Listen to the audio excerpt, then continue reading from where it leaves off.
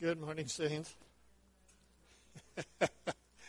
All right, good morning, sinners. Does that make you feel a little more comfortable? Well,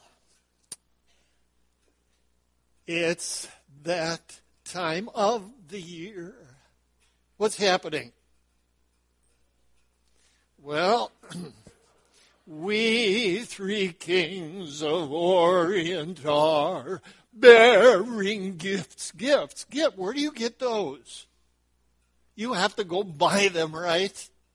Do you realize the commercial interests have taken over the season so much that Santa had to even rename one of his reindeer? Dasher, Dancer, Prancer, Vixen, Comet, Coupon, Donder, and Blitzen, right? Well,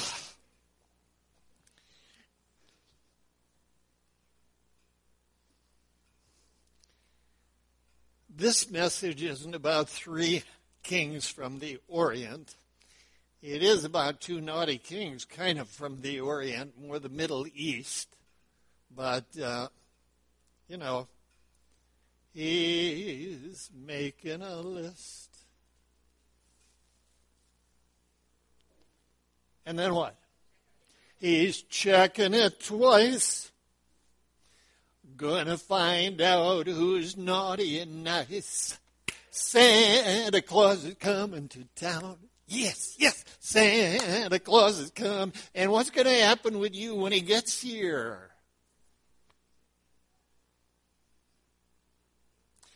Well, if you've been nice, you've got nothing to worry about, right? I mean, you get everything your little heart desires. That's the deal, right? But what if you've been naughty? You're in trouble, right? But you still get something from Santa, right? He doesn't leave you in the lurch. You find a stocking crammed full of coal Christmas morning, right? Of course, with the cost of energy being what it is, that's not an altogether bad thing anymore, is it? If you got something to burn coal, right? Well. But of course, I'm getting nothing for Christmas. Why? I've been nothing but bad. Mom and Dad are mad at me, right? That ever happen to you? Oh, boy. Well, you could try to pull the wool over Santa's eyes, correct? Charlie Brown, who's walking along, comes up to Linus and Lucy Van Pelt. They're standing there with smirks on their face, holding hands. Them, yes. And they say, we're brother and sister and we love each other. And Charlie says, you're hypocrites, that's what you are. You really think you can fool Santa Claus with that? And Lucy says, why not? We're a couple of sharp kids and he's just an old man. Well, what if it's not Santa Claus who's evaluating you? What if it's God? Then what? Can you pull the wool over God's eyes? Ugh, don't think so. Well, if you've been, of course, he'd love you to be nice, but what if you've been naughty? What does he do with you? The Heritage Singers had a song about that a few years ago, if I remember right. Well, anyhow, there are two kings, and let's see what God did with them. Both of them were pretty naughty, all right? Now, Daniel was a really sharp fellow.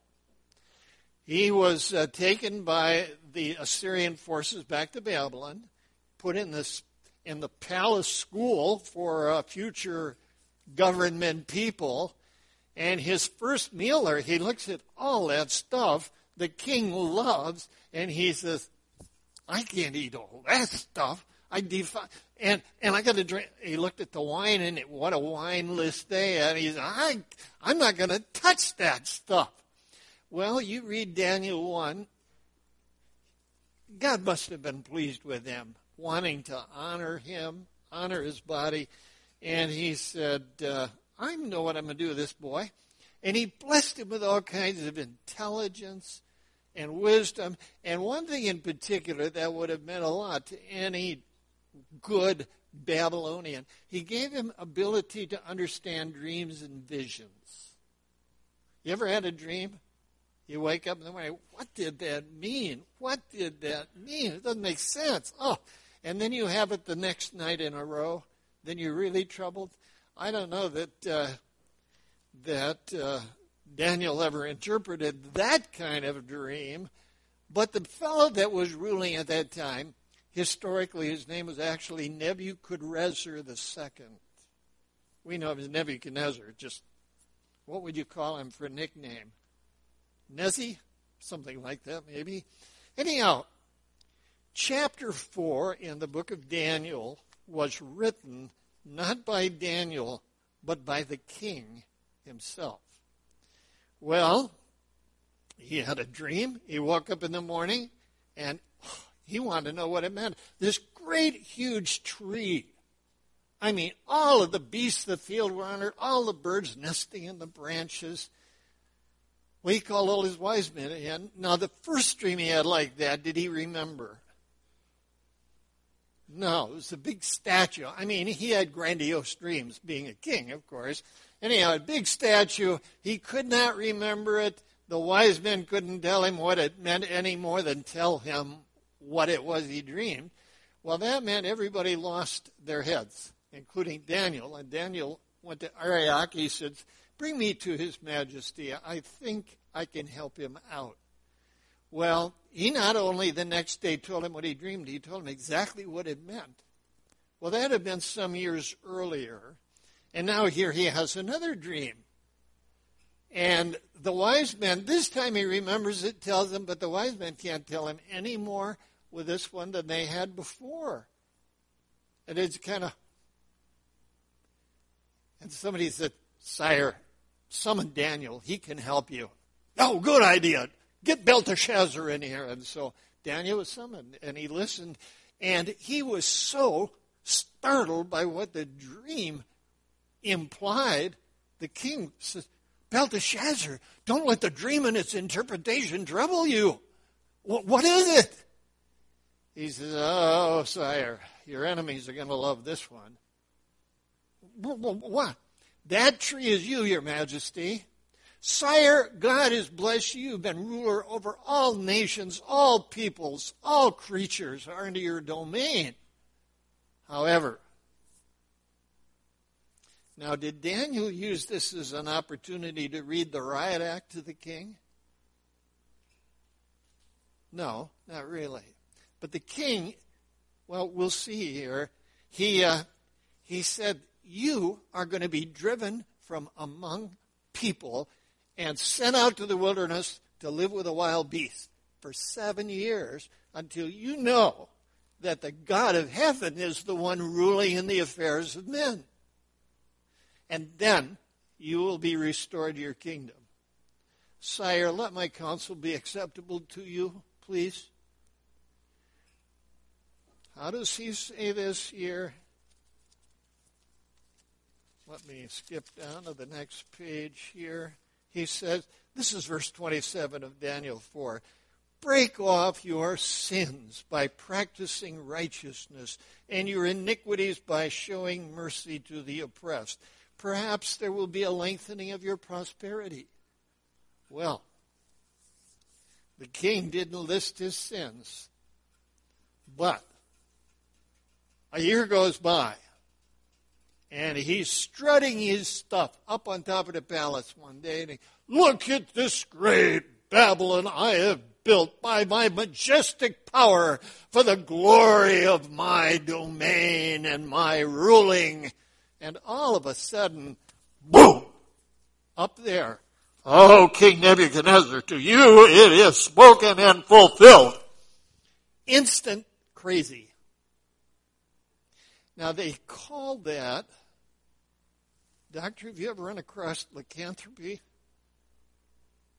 Gentlemen, either of you? Lycanthropy, some people see it a real case of clinical lycanthropy. That's where you think you're an animal, and you act like one, and you sound like one. Well, considering the sins he was involved in that had caused God to speak to him like that, you suppose he'd already been acting somewhat like an animal?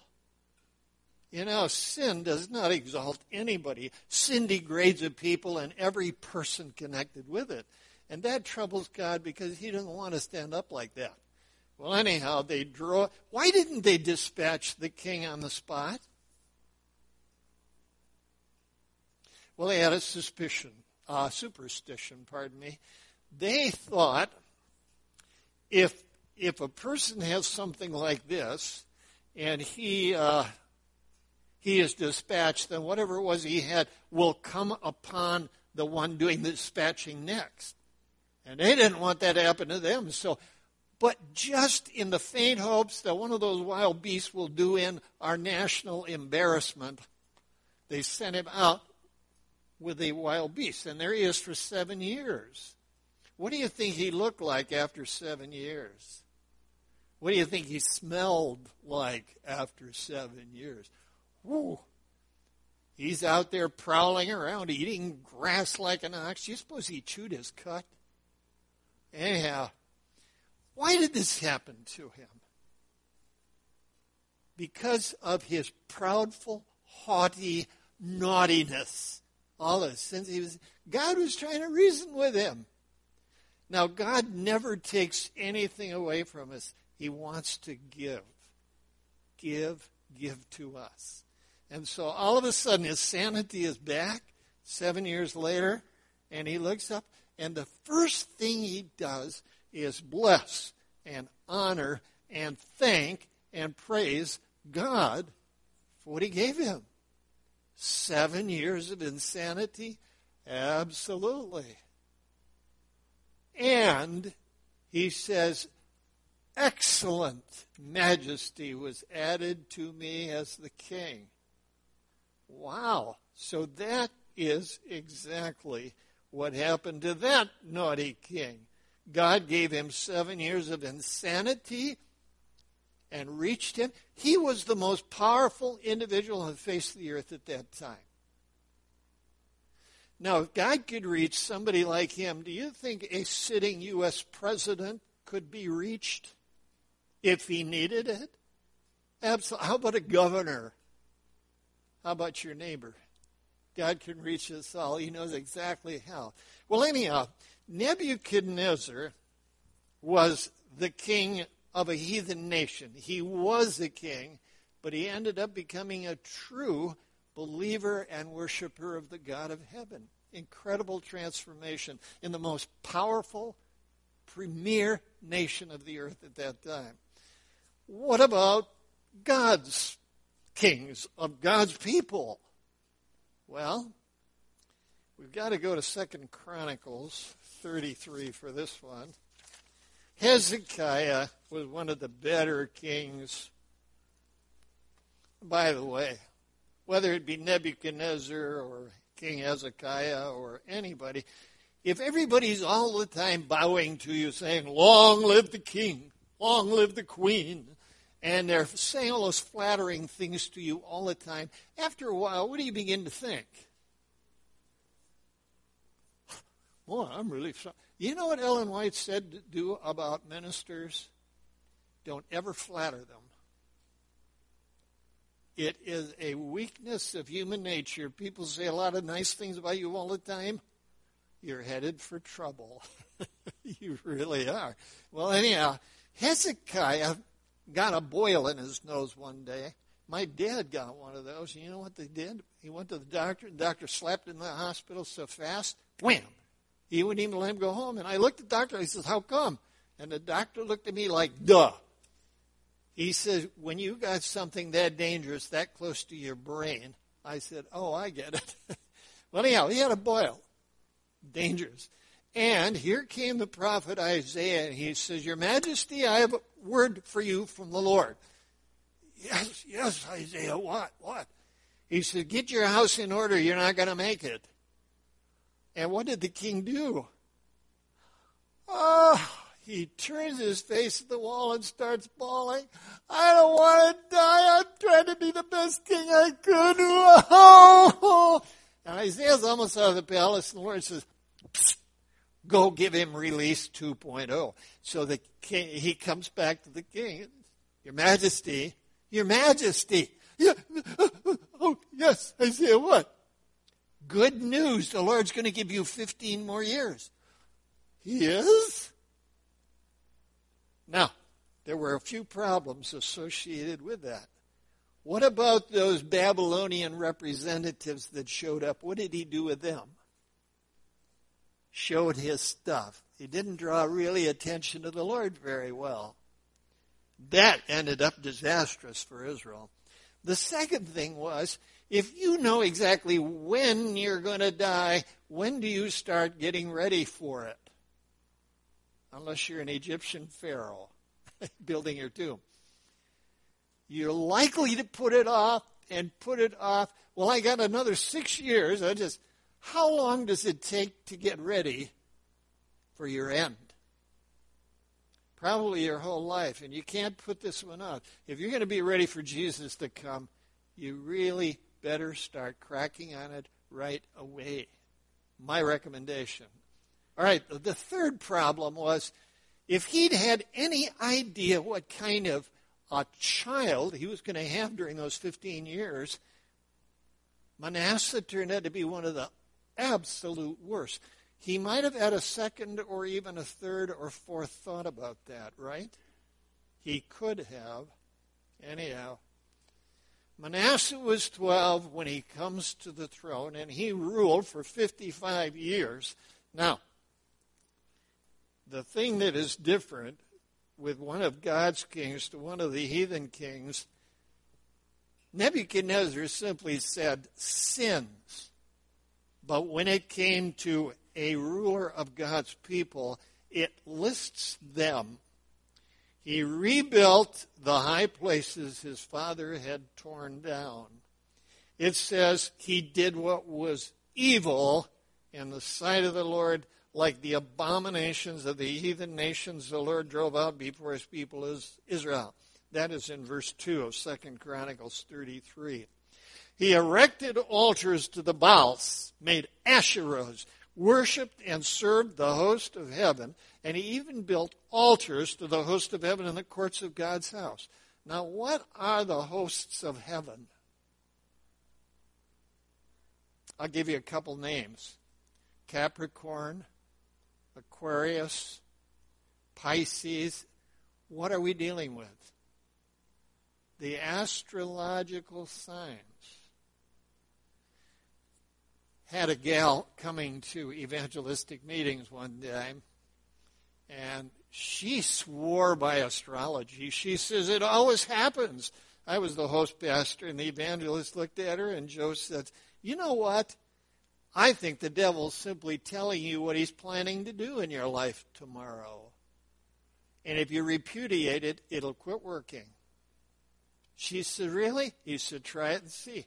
She repudiated astrology, and the next time she was there, we asked her, well, she says, that's funny, it doesn't work anymore.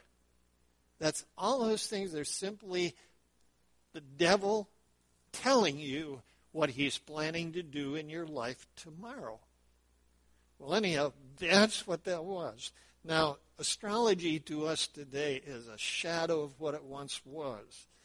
Now, he burned his sons as offering to the heathen gods. Wow. Of course, the idea behind that is, I'll give you something valuable, and then you give me back what I want. It's kind of a negotiating deal, dealing with the Lord. Anyhow, so he sacrificed his sons. How many do you think died that way? I don't know. We don't know. Tragic, even one. It says he practiced fortune-telling, omens, and sorcery, and dealt with mediums and necromancers. Now, what do mediums do? Well, they talk to the dead and connect you with a dead person, right? Where you can, the famous classic story on that was Bishop James Pike. His son committed suicide, and then the lady, not too far from where he lived, came to him and said, Bishop, we have these meetings, and your son is appearing and is asking for you, so would you mind joining with us?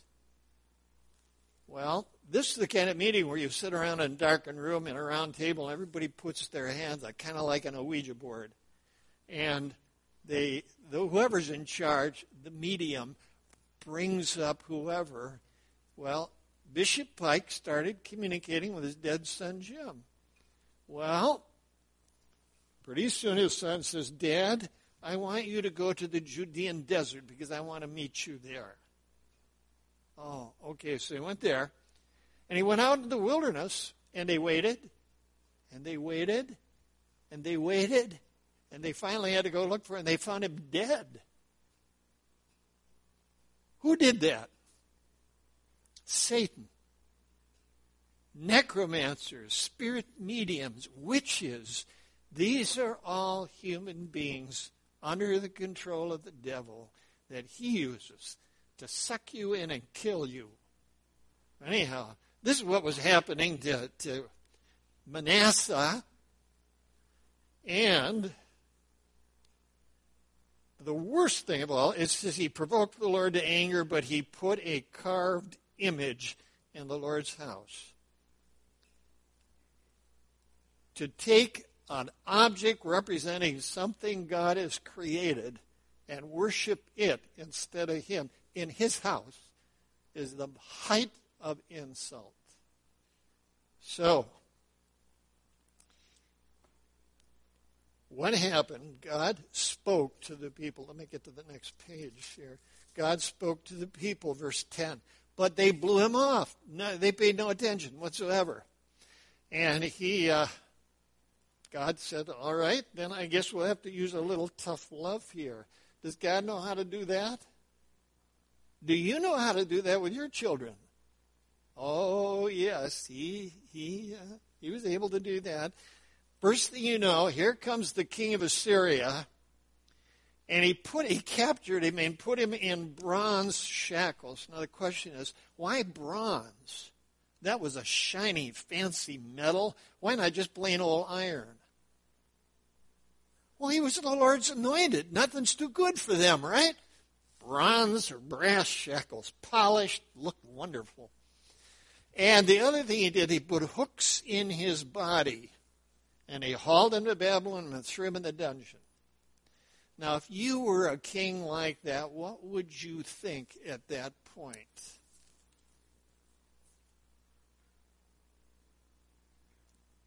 It's all over. I'm going to die here like this. I was in chapel in college one Wednesday morning. They had a fellow come in to tell his story to us. He had been a hitman for the mob. I don't remember how many people he said he remembered killing, but it was more than a couple. He was in a cell, and they had thrown the key away for the rest of his life. And he got to thinking about God, and he thought, I wonder, I've made such a horrible mess out of my life. I wonder if I turned it over to God, what would happen? And so he clumsily, in the middle of his cell, got on his knees to pray. And he talked to God from his heart, how he was a sinner, and he wanted God to take what was left of his life and do something good with it. And he got off his knees and sat on the bunk. And within about an hour, do you know what happened? Now, this guy was incarcerated forever, according to the court.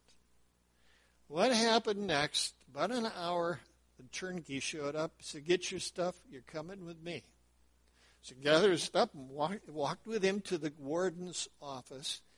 The warden had him change clothes, take off his prison and put on street clothes. And he handed him his farewell, whatever they give them when they leave. And he says, you're a free man. There's the door. Use it wisely. He said, to this day, I don't know why that happened or how it happened, but I know that it happened. And I'm a free man serving God today. In his moment of extremity, what did he do? He turned to God. Now here is where write this down. I'll let you study it at another time for yourself. Psalm 107. Okay? Psalm 107. It talks about 4 problems that human beings have that we can get into. Trouble number 1, somebody missed the turn. They didn't see the sign, and they're lost totally. Number 2 is someone just like Manasseh, who takes what God says and does this back. They rebel against what God says. I'm going to do what I want to. And they end up in a dungeon somewhere, bound either by another king or by their own sins and wickedness. Trouble number 3 is somebody who, because of their sins, basically destroys their health and life. And trouble number 4 is somebody who's a commercial fisherman out on the water, and he suddenly, wham, here comes a storm, like the disciples with Jesus, probably more than once. You know what that psalm says each of these people did? They turned to the Lord and called on him in their distress. Anybody here got a problem right now? You don't have to wait till you got to straighten out. You can call on him right now. They did, and it says each time God called, or whether they called on him, God heard, he answered, and he delivered them. He brought them out of their distress.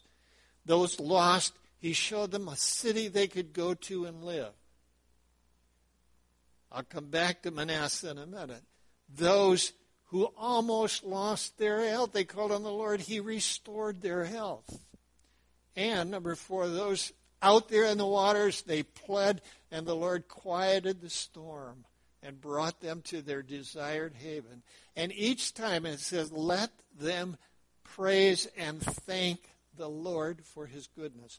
Now, here in 2 Chronicles 33, verse 12, when he was in distress, he entreated the favor of the Lord his God and humbled himself greatly before the God of his fathers. He prayed to him, and God, what happened? It says God was moved by his entreaty and heard his plea and brought him again to Jerusalem into his kingdom. He put him back on the throne. Wow. Then Manasseh knew that the Lord was God. Do you suppose he had the scars from those hooks the rest of his life? Probably. What about the calluses from those shackles around his wrists and ankles? Probably.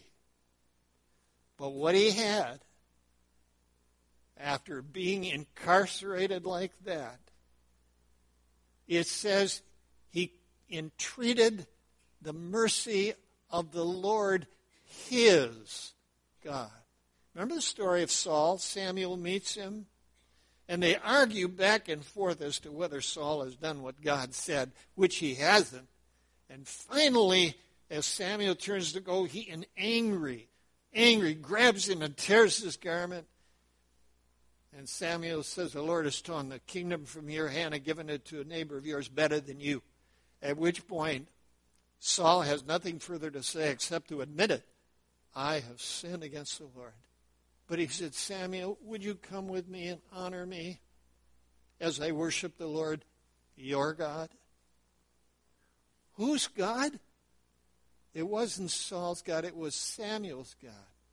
It says he turned to the Lord and entreated the favor of the Lord, his God. What had happened in that dungeon?